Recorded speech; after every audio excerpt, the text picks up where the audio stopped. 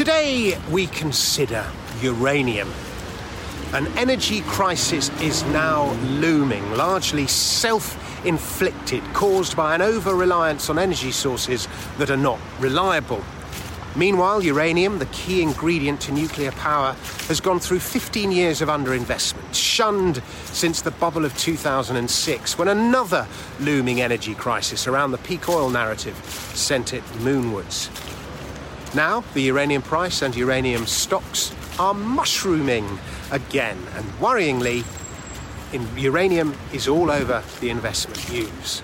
Time to buy or to run away? Perhaps a bit of both.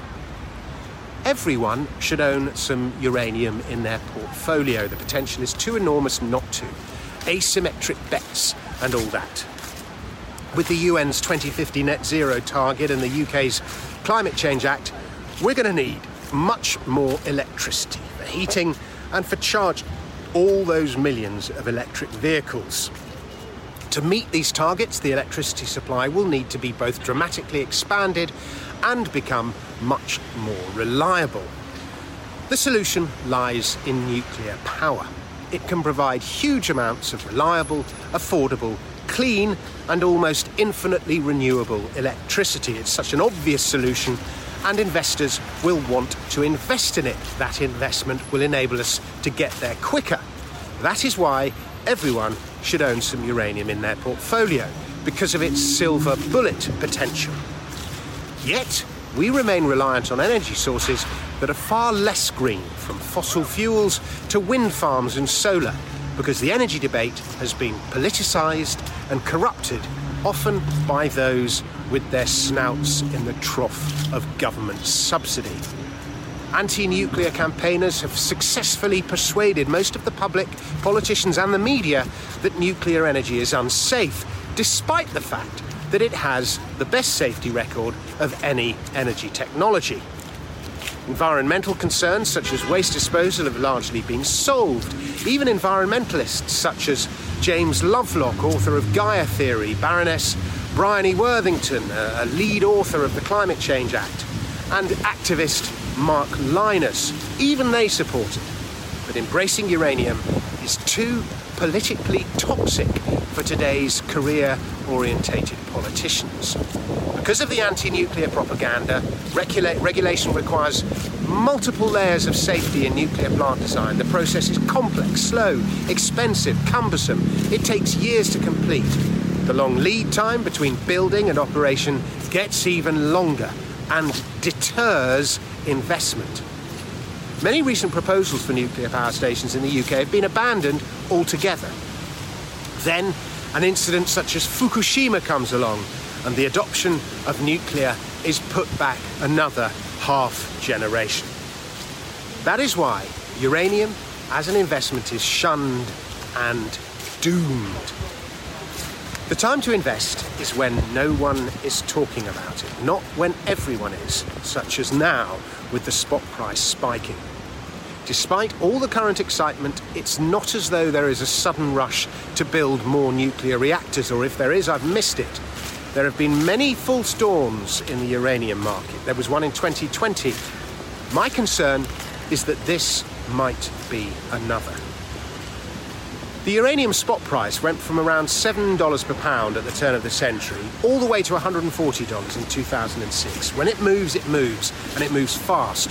Uranium mining companies went up by even more than Bitcoin. Then the bubble popped and everything fell through the floor. By 2020, it looked like a bottom had been found around the $40 per pound mark, and then the price rallied to $70. It proved to be a sucker's rally that was knocked out dead by the Fukushima disaster. That kicked off another price decline that went on for years, as bear markets do. By mid-2016, we were trading below $20. But since then, the price has found a bottom. It's spent a lot of time meandering around the $20 mark. It's not going to go any lower than the 2016 lows. That much is clear.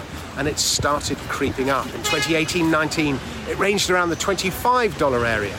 Post-COVID, it spiked north of $30, then came back to $28. Now suddenly it has spiked again, and we're staring down the barrel of $50. Sorry about the wind. It could almost triple, and we would still only be around the 2006 highs. What happens if it goes above them? There is a lot of potential. One way to play this theme is through uranium mining companies, but many of the developers don't actually do anything. They just sit on assets and raise money when the market gets hot, such as now. They are not going to start building mines until there is a change in regulation. That will come eventually, but as I say, I've seen too many false dawns. Many miners have doubled, tripled and quadrupled in the last couple of months. They can quickly fall back to where they started. Do not get FOMO. Markets reward the patient. If you want to own uranium, developers and explorers, hold out for a re-rating, go for it. But wait until markets are asleep and boring.